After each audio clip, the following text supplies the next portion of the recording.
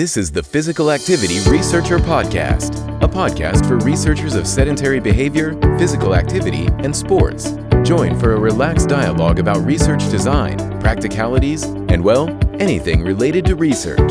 Learn from your fellow researchers useful and relevant information that does not fit into formal content and limited space of scientific publications. And here is your host, researcher and entrepreneur, Olli Tikkanen. Yeah, and I think it's not easy to change language, like invent new words, but at some point in history, all the words have been invented. And in a way, I feel that English language is a little bit lacking its physical activity, exercise, and sport. And like you said, people don't really relate to physical activity.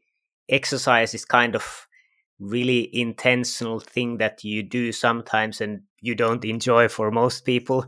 And sport is kind of more about games, more about this kind of playing. So I think there's even missing a word for kind of daily activity. I think English language is missing words. In Finnish language, we actually have word which is derived from movement. It's a little bit different than movement, but people know it, and it kind of means all of those.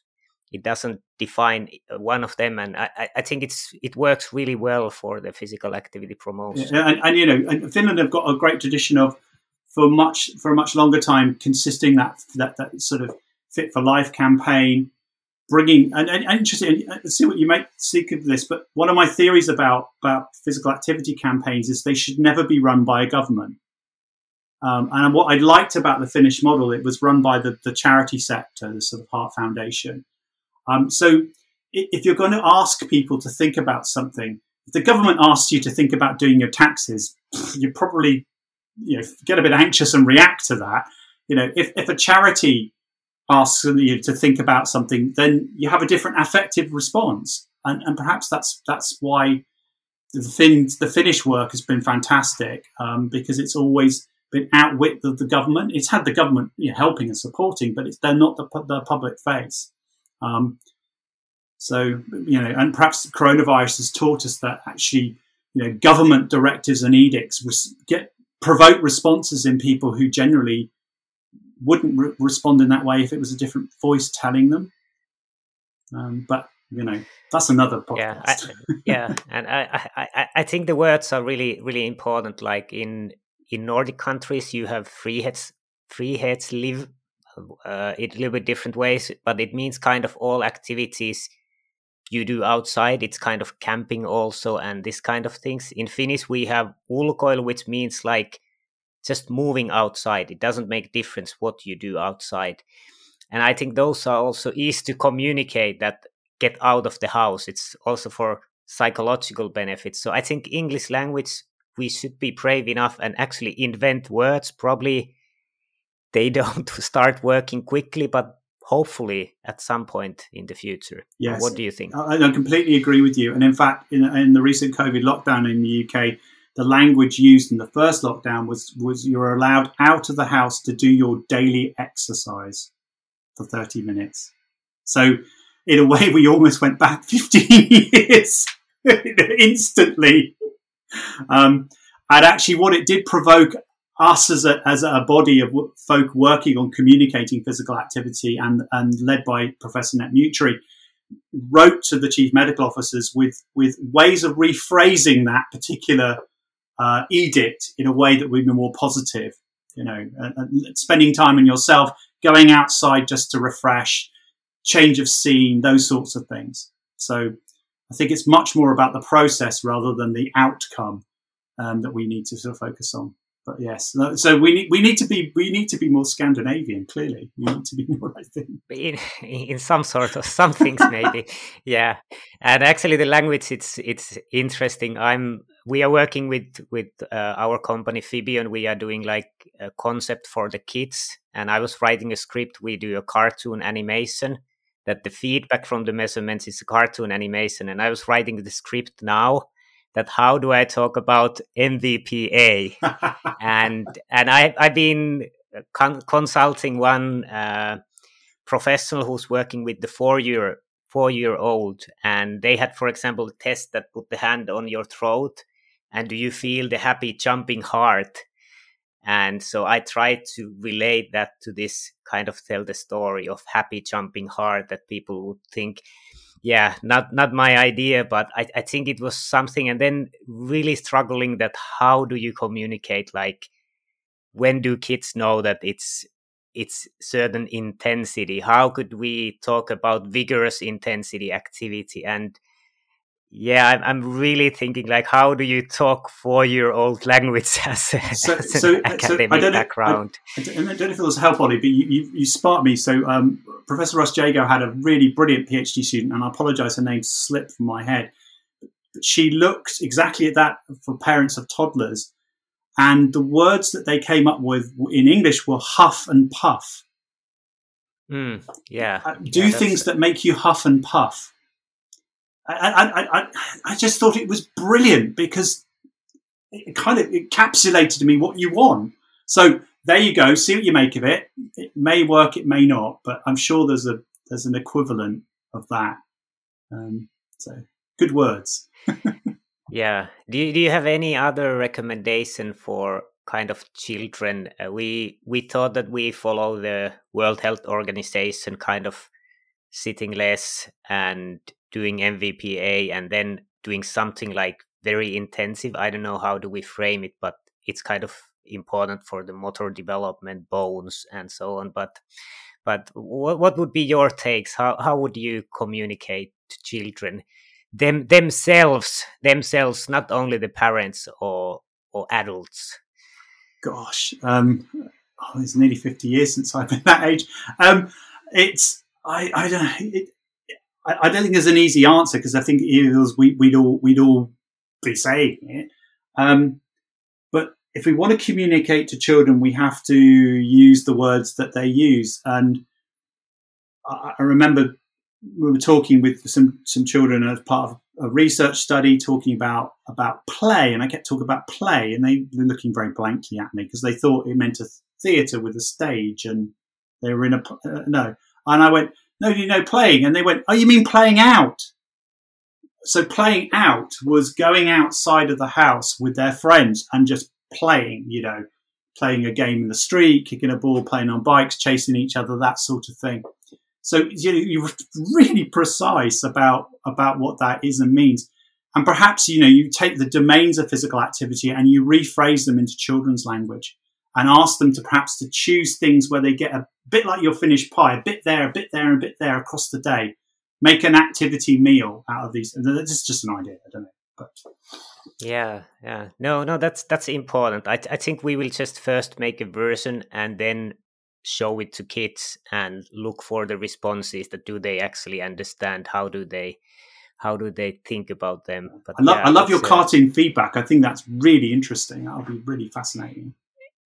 Yeah, and it's a little bit difficult. I'm excited doing it because we have tested it with some kids, like the first versions, and they are engaged. They really look at them, but then at the same time, we don't want kids to get the idea of kind of medicalized physical activity. So you want to tell about benefits, because I think it's really shame if somebody gets overweight and had bad fitness in it's not nice, but you really don't want to medicalize it in their minds. So how do you tell about the advantages but not give a wrong impression?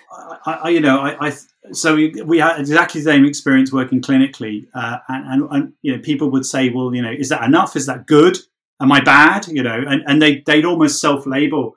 And what I would try and do is present that kind of threshold, the information in a neutral way. Say, actually, some people find it's really helpful to be told exactly how much to do. Other people kind of are just comfortable working out for themselves. Would you like to hear what the recommendation for how active adults need to be at the moment? And they go, well, yeah, okay, or no. And you share it, and they say, so what do you think? How does it sound? And then you sit back and let their reaction dictate what you do next. And that kind of client-centered approach that you can use clinically is very helpful, but it's quite difficult to do it in a kind of in a different context when you're kind of transferring information from one point to another.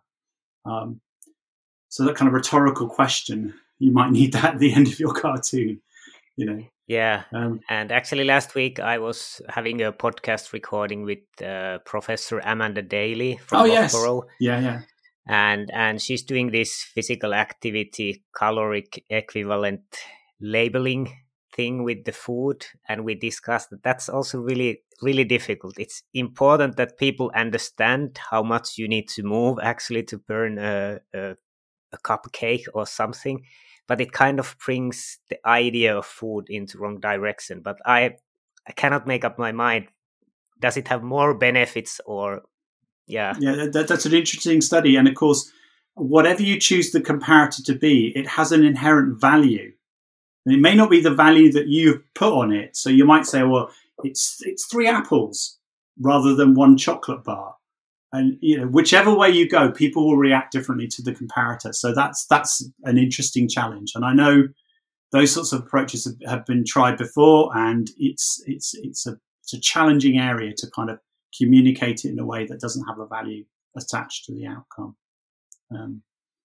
For most sedentary behavior and physical activity researchers, collecting the research data is one of the most frustrating steps of a project, especially as inefficient data collection steals too much of your precious time, causes unnecessary stress and hassle, and can easily derail progress of your project.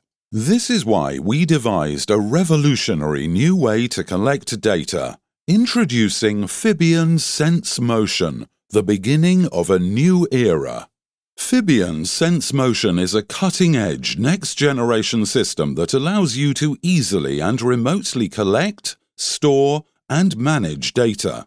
Our solution features a tiny, waterproof device that captures the sedentary behavior and physical activity data, a mobile app for automatic uploading of the data from the device, and a cloud service for managing the data.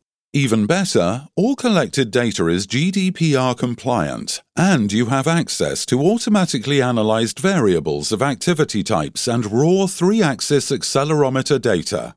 Don't compromise on the quality of your research or the project timeframes. Discover the convenience and power behind our solution at sense.fibion.com. That is SENS.fibion.com. Fibion, created by researchers for researchers. And if we go to the physical activity guidelines in national guidelines compared to the global ones and World Health Organization, what is the status at now? Well, at the moment, so 10 years ago we had convergence. We had similar physical activity guidelines, particularly for the aerobic components, almost unanimously across high-income countries. I'm sorry, I'm speaking about US, Canada, New Zealand, Australia, UK, Europe, and there was convergence definitely around the moderate message. And I think in the last 10 years we've drifted apart again a little bit. And the WHO guidelines are a very good opportunity, perhaps, to kind of reconverge around things. But our guidelines are different to the WHO ones. Our age groups are different. For even the way we've cut the life course up is different. Because that's the way that our services are organised. Literally, for young people, they go up to 25. Well, the guidelines go up to 18, but in some parts of the UK, services of 25 or so. Just that sort of simple area. I think the WHO guidelines have been fabulous. I think that my only gentle criticism might be that they're quite complex.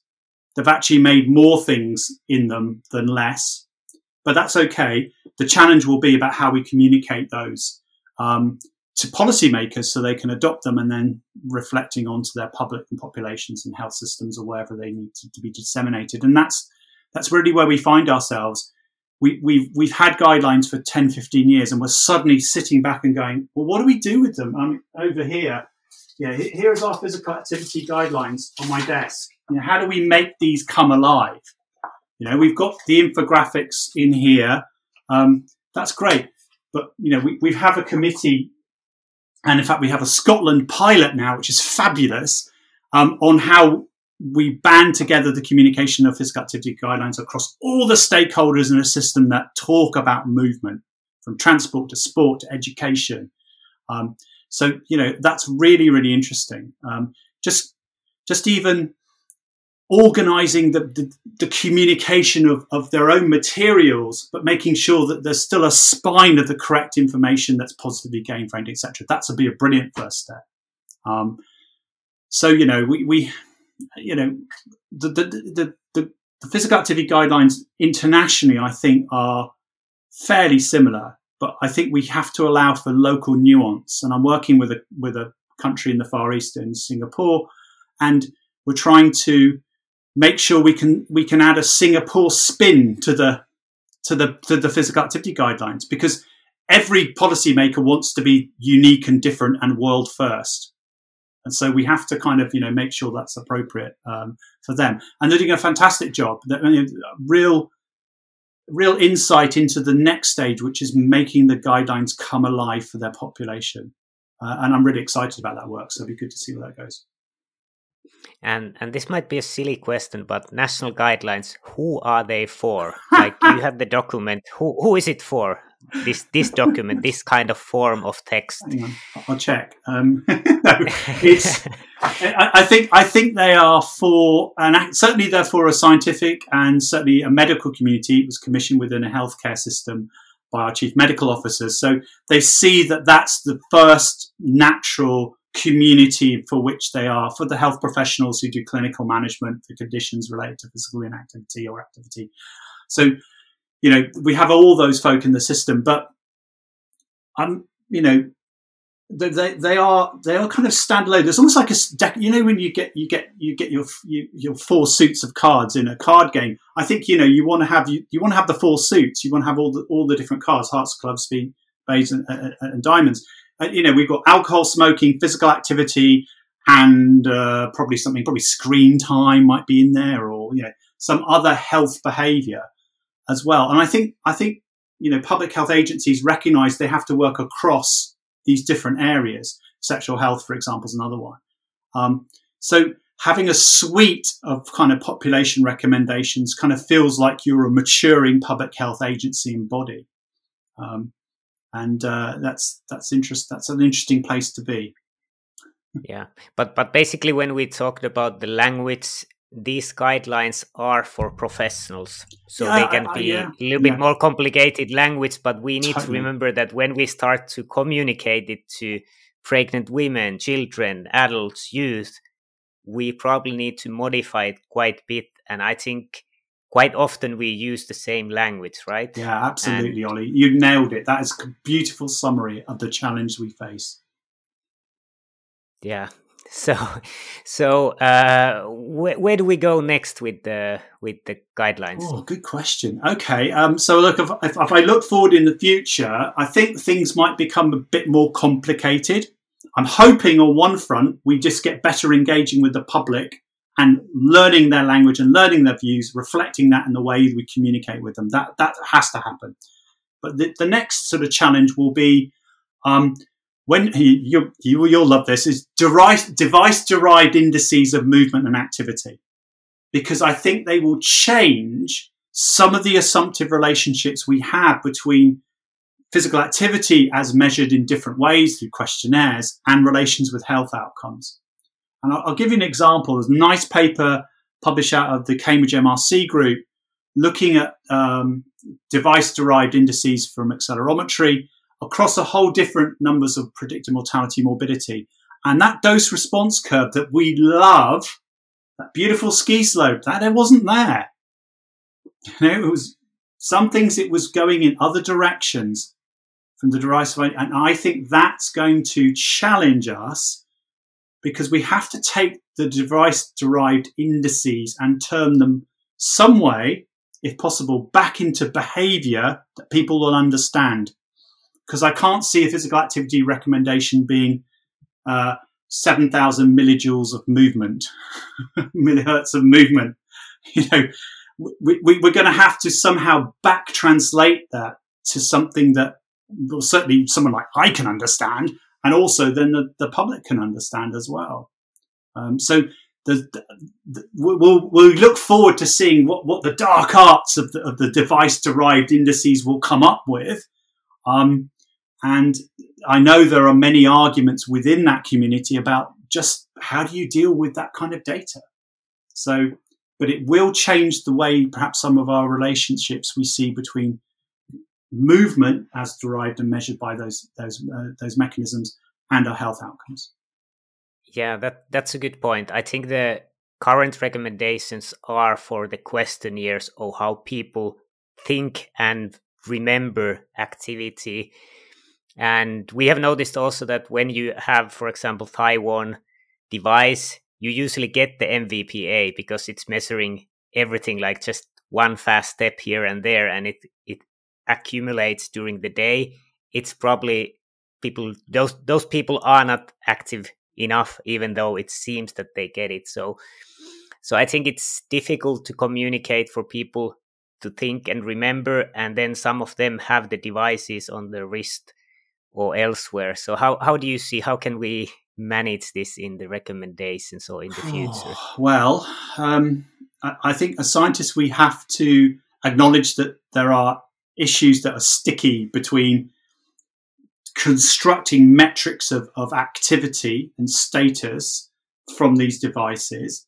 So cut points are contentious, for example, as a way of doing it. If you apply bout length, well, we don't need to do that in behavioural recommendations, but if you don't apply bout length, cut points and that kind of data, that's also interesting. You might throw a whole bunch away. So, but then we have to work what as an exposure measure actually means in terms of health outcomes. And then if it's meaningful, we have to retranslate the exposure measure into something people can understand. I don't know how to do that yet, and I think that's the real challenge. But I'm hoping people will be able to help us with that, which is why, of course, the kind of commercial devices, your phone that tells you how many steps you've had, your watch that says how many activity points you generated today are actually useful because they're going through that whole cycle immediately for you, and you get that behavioral reinforcement. But making that as a metric for a public health level population physical activity recommendations is a new challenge. So we'll probably still see the same things for the next 10 years, but I think I predict they will change because these short, light bouts of activity, light intensity bouts of activity may actually be really, really important, particularly for older adults who move less. So some challenges for the future. Always. It's been really, really interesting discussions. Do you have something you would like to add here? No. Well, first of all, thank you for letting me ramble on about guidelines. They've been a massive privilege to help construct.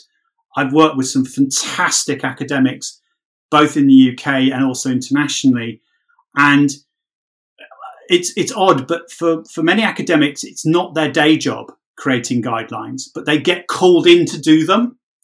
And for me, it was my day job to do them. And I just think what we have to do is bring forward a new generation of all scientists who recognise their work can contribute to this. It's not just the epidemiologists who do this or the behaviourists, but actually everybody who is involved in physical activity promotion has a stake in making sure that what we are asking people to do or encouraging them to do is based in evidence, scientifically sound, and is safe. That's what I want. Yeah. And if you have anything to advertise here, PhD position, researcher position, or a collaboration, you're looking for something, feel free. Yeah, no, thank you. Well, we're definitely looking for a collaboration around e-bikes. We're an initiative for global researchers who are doing work around e-bikes and their application. We have 2 trials on cancer prevention and post-cancer treatment that we're underway, and we're looking for others around the world to connect around e-bike related work. So that's a definite. We're always looking for brilliant PhD students, particularly keen to hear from people who are interested in these particular areas, that kind of applied side of things. And of course, we run a fabulous master's program at the University of Bristol, and I would strongly encourage you, if you've just done an undergraduate degree anywhere in the world that's related to a science, we take psychology, biochemistry, etc., come and learn about physical activity, nutrition, and public health. We combine the 2 behaviours because they're linked. So come and join us in Bristol. We'd love to see you and help study and learn from you and with you. Yeah, no, that's good. And I think the e-bike thing is very interesting. I actually noticed just yesterday in the news that BMW had a concept that it's kind of between e-bike and a motorbike. And it changes that in the city, it goes like 40 kilometers per hour, on the trails 25, and outside the city, it goes 60 kilometers per hour. So you can kind of travel with it. And I think it was clever, out of the box thinking. And I think those e-bikes and some kind of new concepts will really change how we think about getting from place A to B. Yeah, so no, you're absolutely right. Nice that you do. We're seeing them in hire schemes across cities. And of course, we've got their kind of rival, the scooters. The e-scooters are the new rivals on the block, which probably less health promoting, I suspect, but who knows? But I'd love to hear from people. That would be fantastic. And it's been a massive pleasure chatting to you today, Ollie. Really appreciate it. Yeah. So thank you, Charlie, for taking the time. Okay, great. Thank you very much. And good luck, everybody. Thanks for joining us this week on Physical Activity Researcher Podcast. If you like the show, make sure you never miss an episode by subscribing or following the show on Twitter. This podcast is made possible by listeners like you. Thank you for your support. If you found value in the show, we would really appreciate a rating on Apple Podcast or whichever app you're using. Or if you would, in a real old school way, simply tell a friend about the show.